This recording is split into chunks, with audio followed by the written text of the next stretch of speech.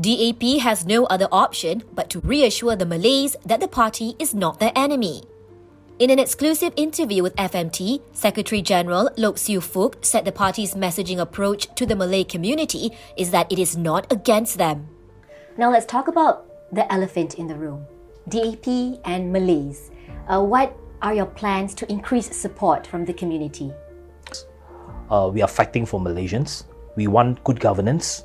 We want, a society where it is free from corruption. We want a government that is fair to the citizens. I think those values have to be, communicated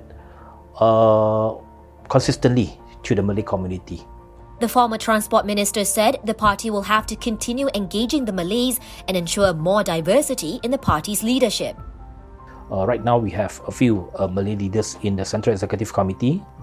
We have young leaders like Sharizan Johan, like Rara. We need to groom more from all communities and including from the Malay community in order for the DAP to become a real multiracial party.